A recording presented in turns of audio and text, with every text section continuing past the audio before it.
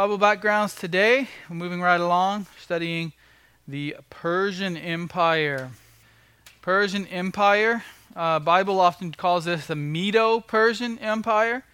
If you're really scholarly and academic, you call it the Achaemenid Empire, because there's all kinds of Persian empires, and modern history, they always want to go back and claim, like Iran some time ago wanted to claim that they're a Persian empire as well. So Achaemenid Empire, we're just going to call it the Persian Empire. That's often what's referred to in the Bible.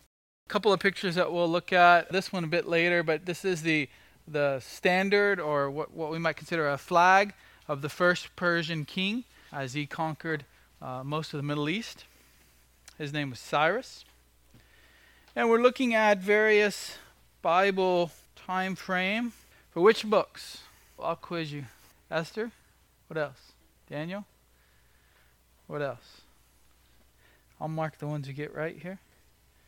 Got Daniel. This is the Hebrew layout, so don't let it confuse you. This is the way the Hebrews organized their Bible up until the Greeks and Western peoples got a hold of it and rearranged it. Daniel, Esther. No more answers from you, Autumn. I'm just not embarrassed to get a roll. Esther and Ezra, Nehemiah, Daniel. What else? Those were the easy ones. Gets harder after this. Not Jeremiah.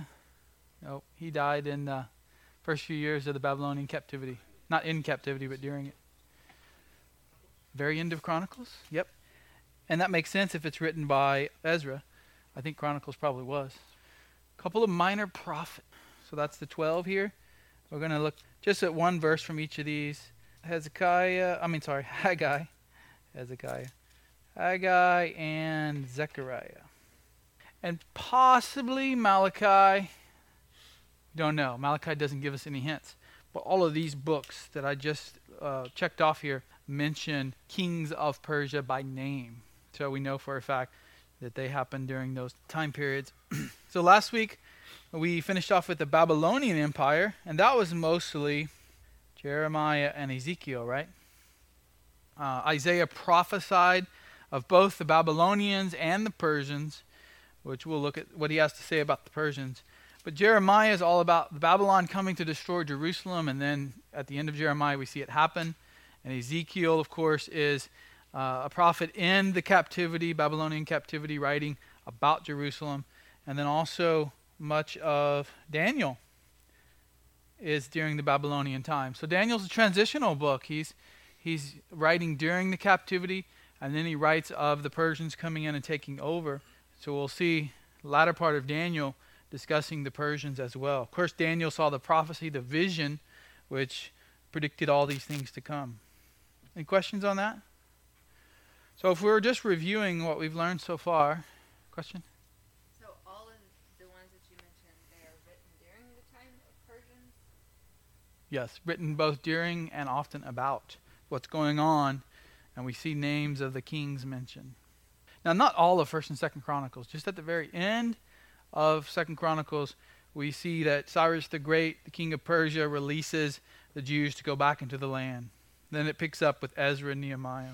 These 5 books of Moses, written during what kingdom did we look at, or empire, that these were written during? Particularly, this talks a lot about it. Who's ruling? Egypt. So this is Egypt. That's what we started with as the first empire. And then what did we look at afterwards? Assyria, but we took a little gap and looked at just the formation of Israel, right? That's going to be this right in here. Of course, this was written mostly during the reign of David and afterwards. Job doesn't count. He's much earlier than all of this. Proverbs, Ruth, Song of Songs, Ecclesiastes, all written during, mostly for Psalms anyway, but the rest written during the reign of David, Solomon, or in the case of Ruth, before that, during the time of the Judges. But when Israel had its own kingdom, its own empire, if we want to call it that. We did forget one about the Babylonian captivity. That's Lamentations, often forgotten because it's a little book right after Jeremiah, written, I think, by Jeremiah about the destruction of Jerusalem. But we also had Assyria. Now, Assyria was a little challenging for us because we talked a lot about the secular history, if you want to use that term, of Assyria, but it doesn't come into the Bible a whole lot. We need to understand, though, how the empire built up. But where does Assyria get mentioned in Scripture? 2 Kings, about halfway through. So we'll make them purple here. We're getting kind of busy here, but Assyria, also prophesied by Isaiah, right? And Isaiah says the Assyrians will come, they'll destroy the northern kingdom of Israel, and then God will also punish them for the sin in their heart of wanting to destroy the northern kingdom. So lots about God's sovereignty there. And then, of course, blue here is the Babylonians.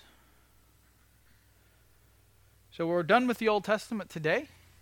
The Greeks come on the scene after this, and I'll talk more about them at the end, and of course next time as well. So we're going to go back to Daniel's vision here. He had a vision in chapter 2, or Nebuchadnezzar had a dream. Daniel interprets the dream. He talks about 4 different parts of the statue: the gold, the silver, the bronze, and the iron. And then the iron turns into the iron and clay mixed in the feet. And we don't, if you were just reading this in Daniel's day, you wouldn't know who that stands for. But later in Daniel, his future visions get matched up with that. And of course, today we know the gold is the Babylonians. I think Daniel tells Nebuchadnezzar that. The silver, who is the silver? Who comes right after the Babylonians? Talking about them today? Persia, Medo-Persians. And the brass? Greece. So Greece has, think of them as having a brass shield and brass, the Bronze Age. That would be Greece with their bronze weapons. Iron, Rome. Then the iron and clay feet, kingdoms that come about from the Roman Empire. And then the stone at the bottom that's going to crush everything and take up the whole earth. Christ and his kingdom.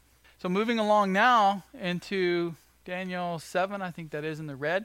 Babylon's described as a lion. That was often how King Nebuchadnezzar and the Babylonians thought of themselves. And then the Medo-Persians were bear with 3 ribs in its mouth. Let's look at that. Let me see if I wrote the reference down here. Yeah, Daniel 7:5. And then, of course, Greece is a leopard. We'll look at that. Then Rome, we'll look at that later. Let's focus in on Medo-Persia and the bear. Daniel, if you're having trouble finding Daniel, I'll tell you, like I tell my kids sometimes, that's on page 1171 of my Bible. Nobody else has got a Bible like mine, though, right? So it's not going to help you. But after, in our Bibles, in the English Bible, after Ezekiel, so you have Isaiah, Ezekiel, and then Daniel. And behold, another beast, a second one resembling a bear. And it was raised up on one side, and 3 ribs were in its mouth, between its teeth. And thus they said to it, Arise, devour much meat. How do we know that's Persia? See how well y'all know Daniel. Who's been reading Daniel and studying it lately? Look down at 8:20. No, let's go to 8:3 and 4. We'll get to 8:20. So 8:3 and 4, another vision. Then I lifted my eyes and looked, and behold, a ram which had 2 horns was standing in front of the canal. Now the 2 horns were long, but one was longer than the other, with the longer one coming up last. Now 8:20, this gets interpreted. The ram which you saw with the 2 horns represents the kings of Media and Persia. So we've got 2 horns there. One's longer than the other because Media is going to fade away and Persia is going to dominate. First, it's the Medes and the Persians allied together. They attack the Babylonians. The Medians get forgotten, really. They're just contributing troops, but they're going to be ruled by the Persians, so we call that the Persians, one horn being bigger than the other. So we go back to the bear now in 7:5. What does it say about the bear? He's a beast resembling a bear. It's raised up on one side. Again, one side stronger. Probably the bear is coming forward in the vision, and he's got one paw, maybe 2, raised up on one side as he runs. And that's likely, we don't have a for sure 100% interpretation, but a bear is always noted for its great size and its fierceness. And this is going to describe the Persian Empire. They're going to be fierce. They're going to quickly take over the Babylonian Empire. Cyrus is going to have a great army, great military might, and he's going to conquer many other kingdoms. In fact, the three ribs are likely the great empires he will devour. He's going to devour Babylon. That's the one we've already discussed. There's one in modern-day Turkey called Lydia, a kingdom of Lydia that he will devour. So that's up in here. Of course, Babylon, when the Persians take over, they pretty much rule like so. Persians are going to come from the east like this and take all of that. So the three ribs, Babylon, Lydia, and Egypt down here. That's most likely the reference to three ribs in the mouth. The bear has already conquered those in the vision, and he's got them in his mouth, the ribs, eating, devouring. So the Medes and the Persians. So here's the map of their empire. You can see the dotted line. If you can see the shading here. The Persians extend far past the Babylonians. You see the Babylonians only went to right here. Persians push all the way into Greece eventually. Let me get a better color here. All the way into Greece. And it's off the map on the right. They go into India, northern India, and take over the northern kingdoms in Indian subcontinent. How were they able to do this? Well, they had a big military. Essentially, that's how they all conquer, even today. The Persian immortals were the ones that get mentioned in the history books, even ancient Greek historians. Not because they were thought to live forever, but there was always 10,000 of them, a professional paid army, standing army, and they were replaced as soon as one got hurt. There was another man that could step in his place. So to the enemies, seemed like they were immortal. You couldn't kill them. As soon as one went down, another one would take his place, to where they always had 10,000. A lot of kings had troops, but they would have to go out and muster them. They would have to go out and find the troops. To have enough money to pay 10,000 men to always be ready.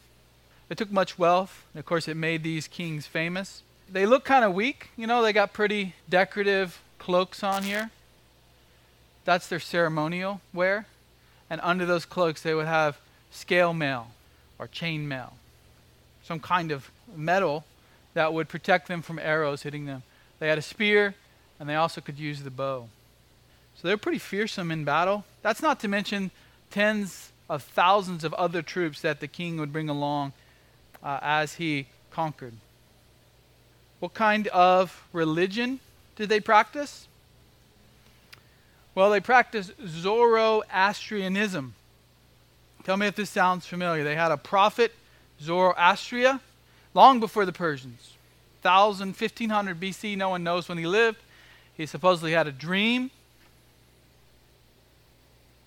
There he is, later picture. He has a dream that the God spoke to him, or one God spoke to him, and he was shown the truth of how to worship this God, and of course set up this religion of peace.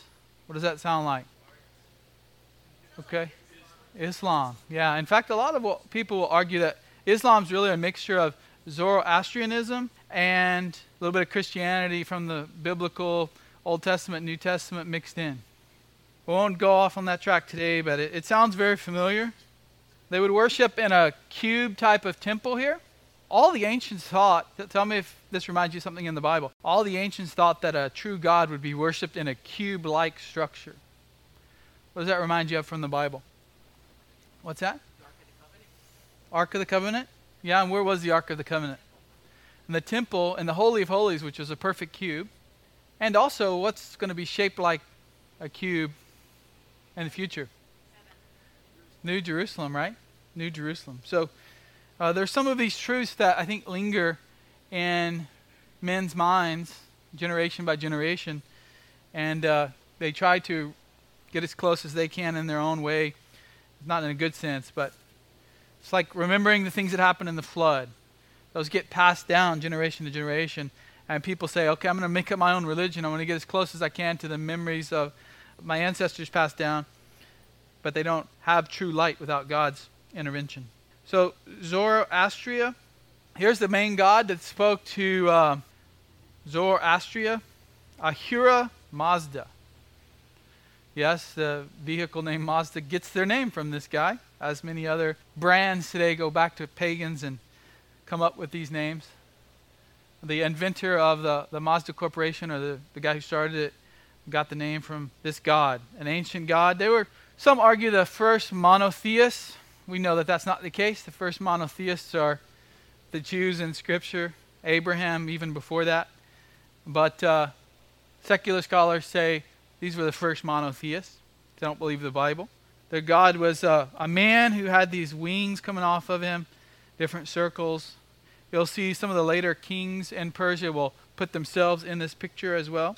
So this is who they worship, and in the Bible we're going to see some interesting terms to describe these kings of Persia. They don't worship the true God, but yet God will use them in his sovereignty to do certain things. Whether some of them were converted or not, it's not clear in Scripture. But particularly this first great king of Persia, Cyrus the Great. Isaiah describes him in some interesting terms that we'll consider. He was really the second king named Cyrus, but no one cares too much about the Persians before they conquer Babylon. And he's the guy who did it. He's the one who conquered Babylon. You remember in Daniel, the writing on the wall? The kingdom's going to be lost that very night. That's the Persians coming in and taking Babylon that very night. Cyrus is the king ruling the Persians and the Medes at that time. Later, history calls him Cyrus the Great. Died in 530 BC. So here's his image on a wall. See how he's got those wings coming out? Kind of like the god that they worship. If we were to draw it out, it would look like so.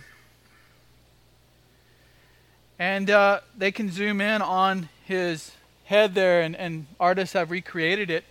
He wore this metal helmet into battle with a star on the side. We like to think it might be painted, or not even painted, just a bronze, shiny look, but I think it was painted blue. And fearsome in battle. In fact, his name was prophesied in Isaiah. Let's look at Isaiah 44:28. Now Isaiah is writing 100 plus years. We don't know exactly when Isaiah wrote his book and when he's writing here in chapter 44 of Isaiah. But 130 years plus before Cyrus comes on the scene. Isaiah 44:28. And we're going to see God call him my shepherd. Very interesting language there, isn't it? 44:28. It is I, this is God speaking through Jeremiah, it is I who says of Cyrus, he is my shepherd, and he will perform all my desire. And he declares of Jerusalem, she will be built, and of the temple, your foundation will be laid. What's happening in the days of Isaiah writes this? Has the temple even been destroyed yet? Not when Isaiah writes, temple's still there, Jerusalem's still intact, the Babylonians have not conquered by the end of Isaiah's book. So he's telling the Israelites, someday a man, a king named Cyrus is going to come and say you can rebuild the temple, you can rebuild Jerusalem. But Jerusalem hasn't even been destroyed yet. So you can see, long before it even happened, God's giving them hope.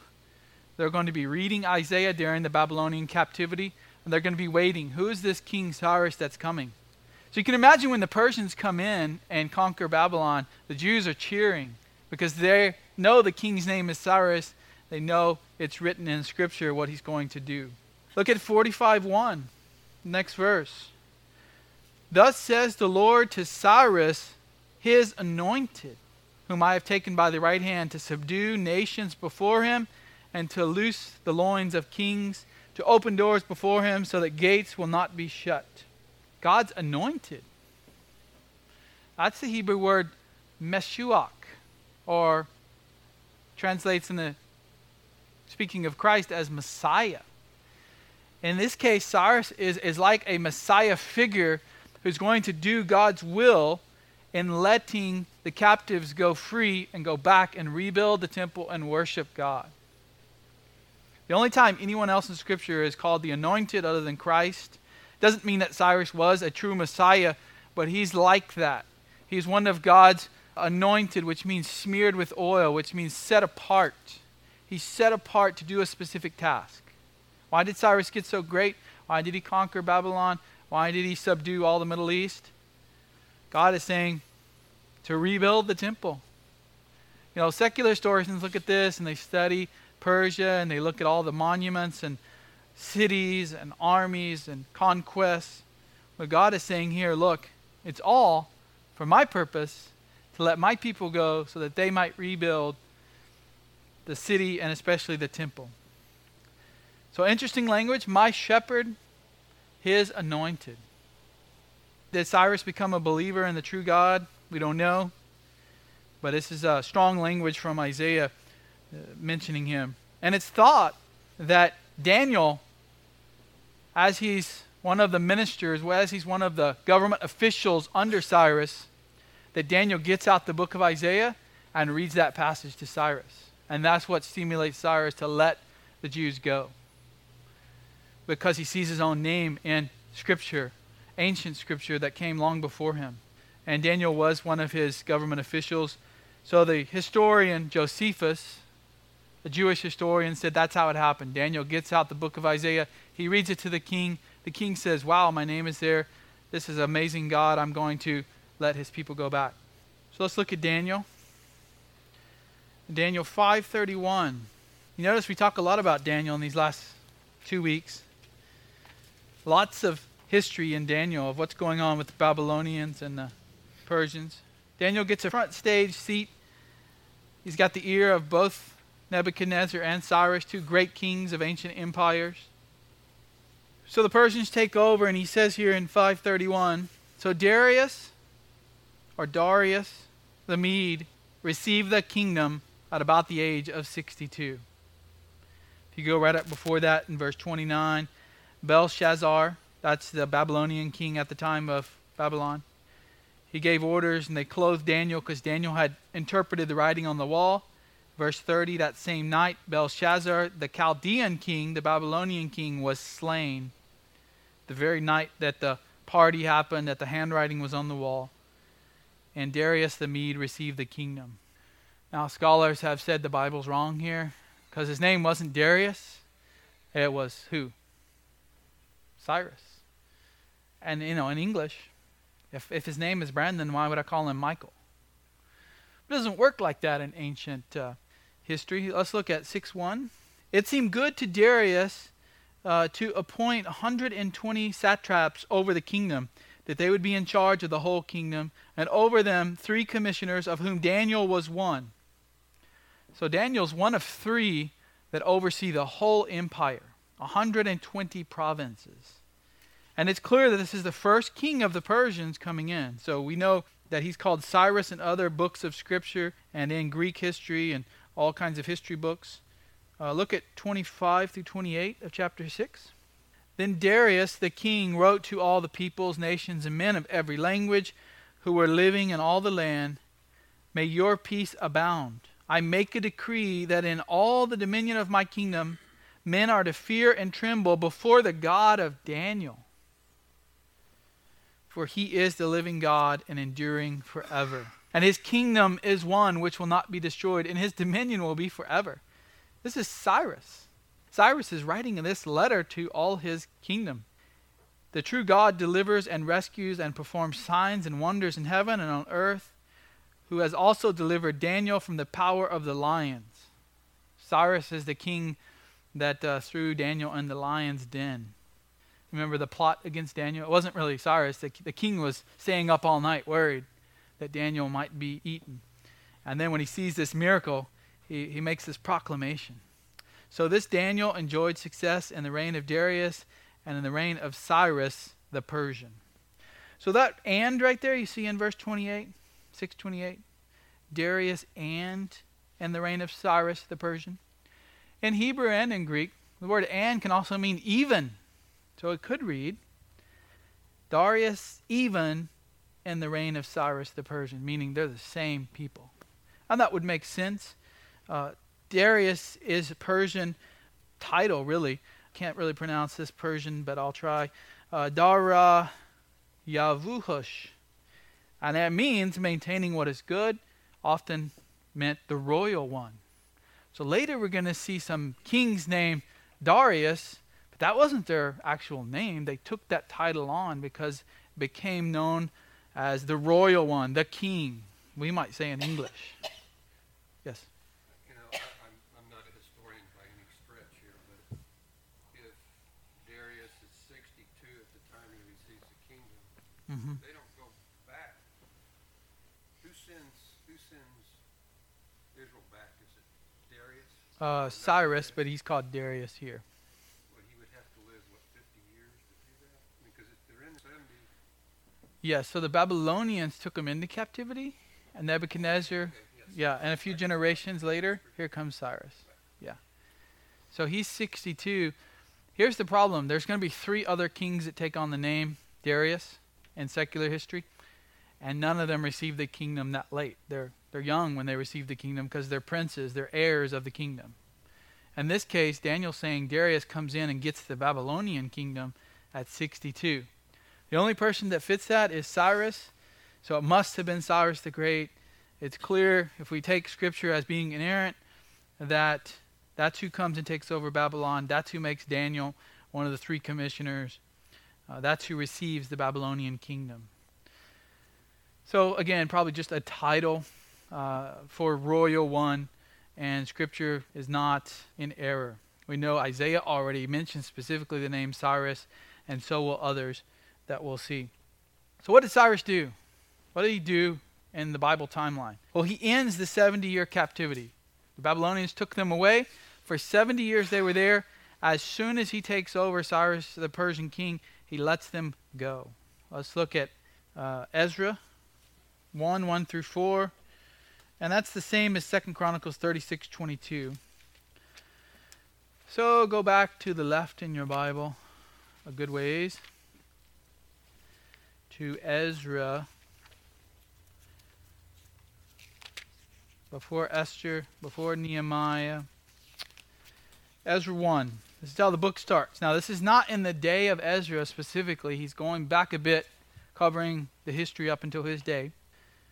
Now, in the first year of Cyrus, king of Persia.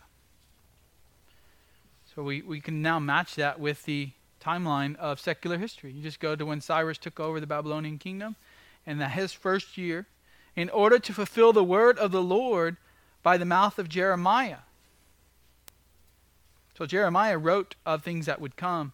I'm not sure he mentions Cyrus specifically, but Ezra knows that of the prophecies Jeremiah made, he had in mind Cyrus.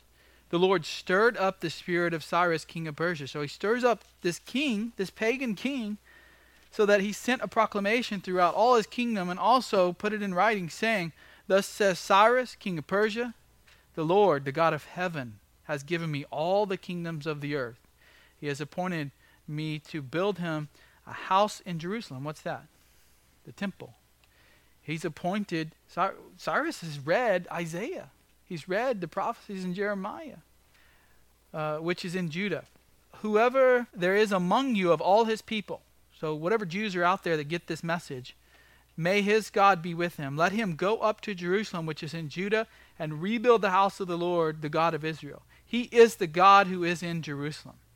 Every survivor, at whatever place he may live, let the men of that place support him with silver and gold, with goods and cattle, together with a freewill offering for the house of God which is in Jerusalem." So he's not just saying, "I'll let you go and you can do what you want." He's saying everyone go back. And not only that, everyone else needs to give them money and give them supplies and give them food to eat. He's actually blessing the whole thing with his power. He's called the king of Babylon, Cyrus is, in 5:13 of Ezra. And he gives back the furniture of the temple. Look at 7 and 8 in chapter 1 here. "Also King Cyrus brought out the articles of the house of the Lord, which Nebuchadnezzar had carried away from Jerusalem and put in the house of his gods. So he goes into the temple when Nebuchadnezzar finally destroys Jerusalem, and he destroys the temple, he burns it to the ground. He takes all those gold items out, probably not the Ark of the Covenant. It's never mentioned after Jeremiah, so probably it was hidden away, and who knows where it is today. You can watch Raiders of the Lost Ark to get some ideas on that, but it disappears from the biblical scene. I don't think God will allow Nebuchadnezzar to take it away, and if he did, we would probably have discovered it again here when Cyrus gives all the furniture back. But all that gold, the menorah or the candelabra, the table for the bread, all of those things are given back to the Jews to take with them and put in the temple. Verse 8, and Cyrus, king of Persia, had them brought out by the hand, and he mentions the treasurer's name. He counted them with this other guy, the prince of Judah, Sheshbazzar. Chart here, we considered this last week with the Babylonians. You see here where the timeline fits with books of the Bible. So here's the captivity here. So we're covering most of the book of Daniel, the first half anyway. The end of Jeremiah talks about the Jews going into captivity, and Ezekiel is written during the captivity. But Ezekiel probably dies halfway through. Jeremiah is dying earlier than that, but Daniel lives all the way through it. And then here, Cyrus comes in, takes over, decrees that the Jews can go free. I mean, stuff like this just amazes me with God's sovereignty. American Christianity talks about free will and how everybody gets to decide what they're going to do. And here's God moving major, the biggest power players in the world at this time, just to fit his prophecies. He's already foreseen it all. He's already worked it all out in his mind. And this is what he brings to pass. And he talks about it even in Scripture long before it happens. So here's the newly created province of Judah, or Yehud. And that comes up in Persian chronicles that are written. So Cyrus, great king, called my anointed, my shepherd, writes worshipful letters about God. I'm just thinking that sounds like a believer when he says such things. But he could have just been saying, there are many gods, and we have our God, and they have their God, and their God's pretty awesome too, and let me talk about him. Not going to argue either way there, because Scripture doesn't say. He died eventually, of course, as all men do. They put up his tomb there. It still stands today. His body's gone. It's been robbed along with all the valuables that were there. But in Iran, they still preserve it, and tourists come from around the world to see the tomb of Cyrus. And so the first step here is about the top of my head, so you can see how large it is there. Alexander, when he's going to come through with the Greeks and take over this area, he's going to pay tribute to Cyrus by making sure this is maintained. Next king mentioned in the Bible, Darius the Great. So Cyrus was called Darius the Mede because it's a title, Darius, the royal one. But later, this guy takes over the kingdom and he calls himself Darius, which starts a line of that name. And later, he's referred to as the Great. There's his coin, 95% gold. That's pretty high amount of gold. Very rich kingdom. 95% gold in these coins. There's his image there on the left. He rules until 486 BC, and he really expanded the kingdom even further. He pushes further into Egypt and takes a big chunk of Greece as well. This is the height, really, of the Persian Empire right here under Darius. He's mentioned in Ezra by name. Ezra 6:14, and they finished building according to the command of the God of Israel and the decree of Cyrus, Darius, and Artaxerxes, king of Persia. So Darius the first is in a line here of kings that allows the temple to be built. This temple was completed on the 3rd day of the month of Adar. It was the 6th year of the reign of King Darius. I didn't put a scripture reference there, but it's also in Ezra.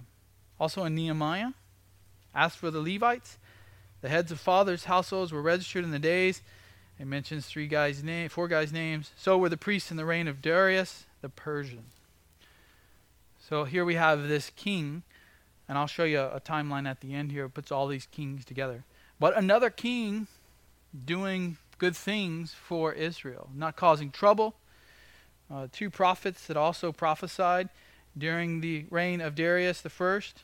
Haggai, it says that he prophesied in Jerusalem during the second year of Darius, and then Zechariah prophesied in Jerusalem during the second and fourth year of Darius. Mentioned quite a few times in the Bible. He decided that his father, the tomb was not good enough for him, so he built this neat-looking tomb in the side of a cliff here. Sort of looks like something out of a movie. I'm wondering how you get up there, first of all, to carry the coffin, and not to mention everything else that he probably wanted to be buried with. But it's on the side of a cliff. They know it's him by this writing and things above and below. And then, of course, his next three generations will also put their tombs here. This is in Iran today. So you can see how large that is. There's three there and then one off to the right. They know for sure, I think this one here, this one's Darius the First, and those other three are going to be his son, grandson, and great-grandson. So now we come to Xerxes the Great. Later he's going to be called Xerxes the First. Why? Because if you're the first one, you don't call yourself the first until you start having kids and grandkids that call themselves the second. Xerxes the Great. Who's he? Where's he come into the Bible? Esther. There he is talking to Esther. We got a picture of that there. Kidding. It's just a painting later. Probably what he looked like. Purple. All these symbols. You can see the symbol there of the Mazda god there. He would have inherited all the riches and all the wealth of his fathers and grandfathers. The king in Esther. So this is who she marries, who she's the queen with. Now he's not called Xerxes, is he? What's he called in Esther? Ahasuerus. That's the Hebrew. In Persian, Kashayarsha. In Greek, Xerxes. So we have these names like Xerxes, but they didn't go around saying those names. That's the Greek name the Greeks give to him. They hear his name and somehow it ends up being translated as Xerxes. 1:3 of Esther. Let's read that. That's the party. So if you're in Ezra, go to the right past Nehemiah. And Ezra starts off, the book does, by giving us a timestamp.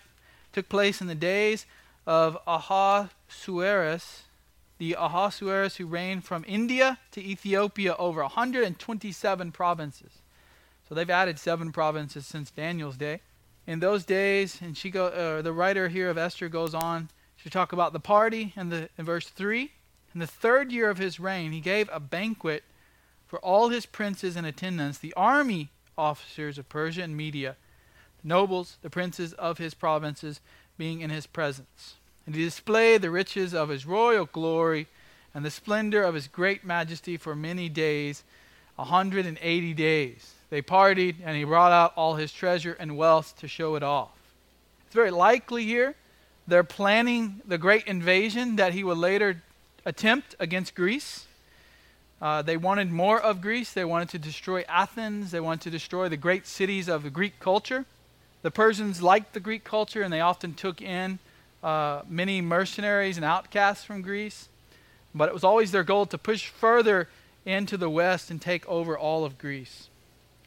So it's very likely, if we take secular history and line it up with biblical history, that this party is a great plan with the army officers and princes and nobles to get a massive military invasion together and take on Greece, which he'll later do. The first time he attempts to go across this place called the Hellespont, a little strip of water. If he can cross over there, he can get around to Greece. They build pontoons to make a bridge. Storm comes in, wipes them out. So the Greek historian Herodotus says that he orders his men to whip the Hellespont and lash it with so many lashes, because he's that angry. Probably happened, they believed in gods of the land and the sea, and they would come and somehow punish, I guess, the god of the sea. But he's not done. He does eventually get across. This is the famous Thermopylae incident with the Spartans fighting against 7,000 Spartans and other Greeks. Hold the pass for 3 days against Xerxes and 150,000 or more troops. Ancient historians say 1 million to 2 million. That's a lot. Could be more like 150,000. He does eventually get through. He conquers much of Greece. Then he has to come back because he hears Babylon's in revolt. He goes back. The general he leaves in charge loses against the Greeks, and they push him out.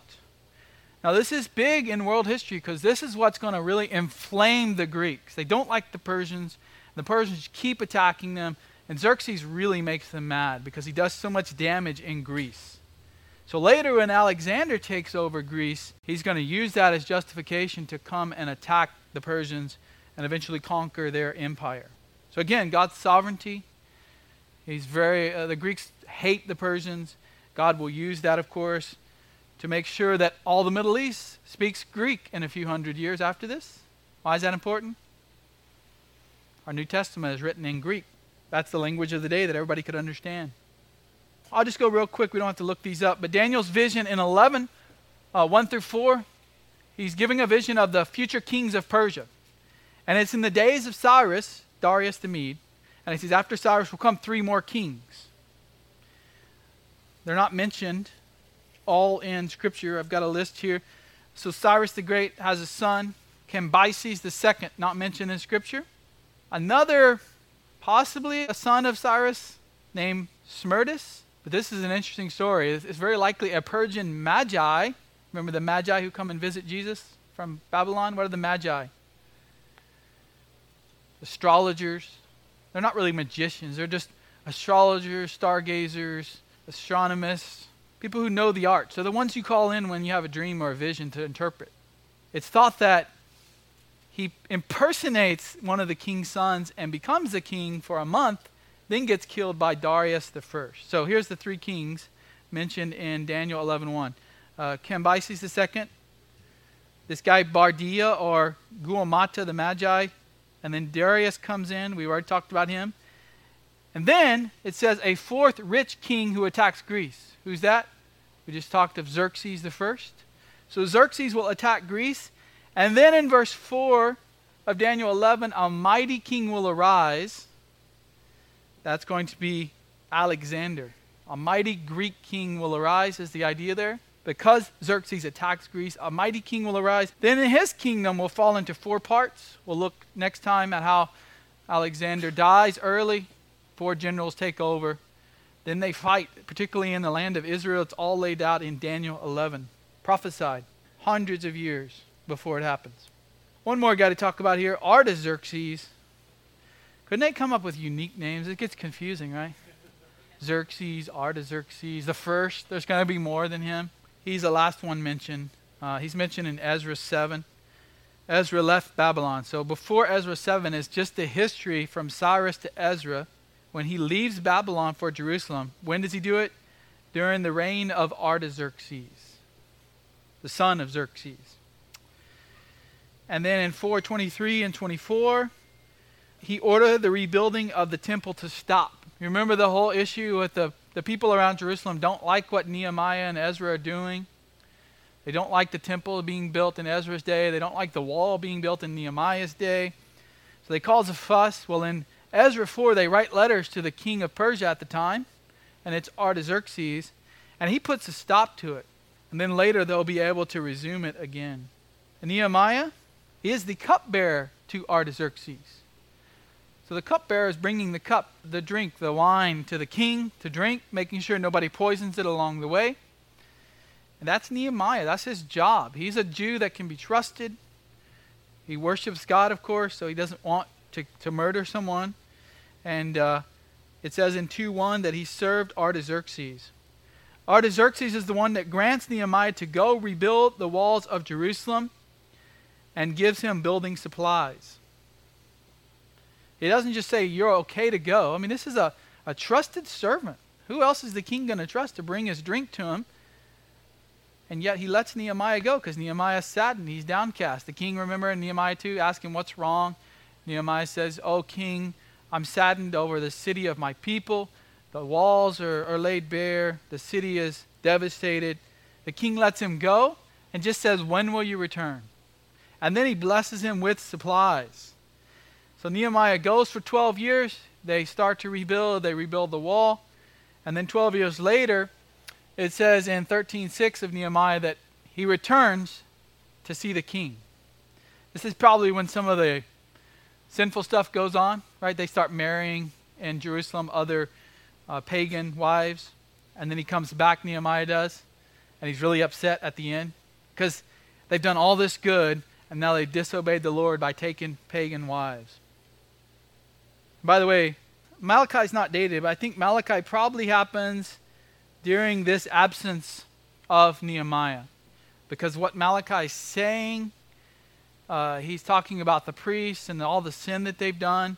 And I think they get a bit loose whenever Nehemiah goes away for a while. And that's when Malachi prophesies and writes his book. All right, final timeline here. You all see that? If you can't, you can always move up, but they'll be posted as a PDF on the website as soon as I send them to Pete. So here's Nebuchadnezzar. It's kind of a busy one, so let me walk you through it. Nebuchadnezzar takes the people into captivity. You see the deportation, number 1 right here? That starts the 70 years. That's the first time that he goes to Jerusalem, Nebuchadnezzar does. He doesn't destroy everything. He takes the people away, though. He conquers that area. Later, the fall of Jerusalem happens here. That's when he destroys the temple. We spoke of that last week. But the 70 years starts right here, and that's when most of Daniel that we see where Daniel's life under Nebuchadnezzar occurs, and of course Nebuchadnezzar's sons, grandsons, and such. Then, 70 years later, Cyrus comes on the scene, right here. Right after he comes on the scene in Babylon, he lets them go back and they start to rebuild the temple, 536 roughly. 70 years. There's Belshazzar writing on the wall, that guy, last king in Babylon. Then we have Darius here. I'll change colors. Darius the first. Temple is completed under him. Then you have Xerxes, Artaxerxes, and then Darius II is not mentioned in Scripture. Scripture basically runs from here to right there. And you see at the end, Nehemiah returns, probably 433 BC. Now, Haggai and Zechariah right here, that's able to be dated. Malachi, I don't agree with this. The guy who made this up, I'm going to cross out Malachi and put him more like right here. But you can do your own study and try to date Malachi if you'd like. The rest of these prophets are dated based on the kings they mention and the year of their reign. So a timeline of God's sovereignty, how God works, how God uses the pagans, even converts some of them. Yeah? Nebuchadnezzar, I think, was converted. I already told you, Cyrus says some interesting things about the Lord, and the Lord says interesting things about Cyrus. God's sovereignty is all over this, as any part of history. But here, we know whatever happens in the world is God's sovereignty. Nothing can happen outside of the will of God. But here, he brings it into the timeline of his people, and it gets often recorded in Scripture. So that's amazing to me, a great and powerful kingdom who sweeps and takes over all the Middle East is all designed by God for one purpose, to bless his people and to bring about his will. And he even prophesies about it before it happens. Questions, comments? Brennan? One thing I appreciate whenever you're going through Daniel and explaining those symbols with the hermeneutics class that we just did with Abner and Chow, we discussed the errors and principles that you use there using the literary elements, the grammar, and the historical context. And you gave 3 C's that were really helpful, and that was with any symbol in Scripture, how do you know it's a symbol was the question. Mm-hmm. And the 3 C's to test that are Scripture will explicitly claim it, like you just showed with that chart earlier, Mm-hmm. or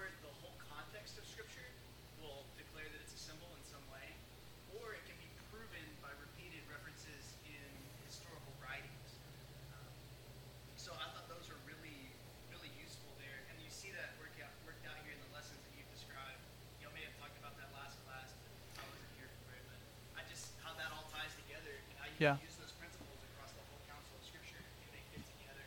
It's encouraging a biblical approach to do that. And no one really doubts that the kingdoms match up, but it's so clear in history. The unbelievers don't even doubt that. In fact, they know it to be the case. What they do is they move Daniel a lot closer. Daniel must have written during the time of the Greeks to know all these things. No, Daniel is very clear who the king and the rulers are when he writes. But his prophecy is so specific that unbelieving scholars cannot believe that Daniel would be able to write that clearly about what is to come. We didn't even look really at Daniel 11 and 12, all these 4 kings after Alexander and what happens, and then a mighty king, and then there's a king of the north and king of the south, and maybe we'll talk some about that next time with the Greeks. It is amazing though, right? The book of Daniel is very clear on what happens. Other questions? Comments? You guys got it all down? Who is the great king that allowed the Jews to go back? It's time for a quiz. Cyrus. His name's in Scripture, so this isn't just a history quiz here, right? This is a Scripture quiz. It's a Bible quiz. Some of this stuff you're going to forget about, and that doesn't matter. But others, it's good to know. So when you read the Old Testament, you know the background. You know what's happening here. Who's the king of Esther? The guy she marries. The guy she becomes the queen of. Xerxes. Or Xerxes the First. Or Xerxes the Great. Or the Hebrew. Who has it back here? I heard it. Ahasuerus. That's the Hebrew term. Just remember, when you have names and you want to put them on the timeline, do a little research, look it up. Darius is used a lot. These first, second, and third guys, sometimes confusing. So you'll read a liberal commentary and they'll say, well, this didn't happen in this guy's day because that's too soon. Prophecy's too accurate. He must be talking about Darius the third or somewhere down the line. So just do your research. Don't believe the liberals. Believe the Word of God. Lord, we do love your Word, and we trust always that it is true, inerrant, without error. It lines up perfectly with what's happened in history. And if at times people are confused, it's because we don't have all the archaeological evidence that has not been unearthed yet. But we trust your Word. We study it. We love it. We love to see your sovereignty in these things. Help us understand it more as we read through it. Give us a greater love for the Old Testament. Give us a greater love for what's there and how you've worked there for your people. We pray this in the name of our Lord. Amen.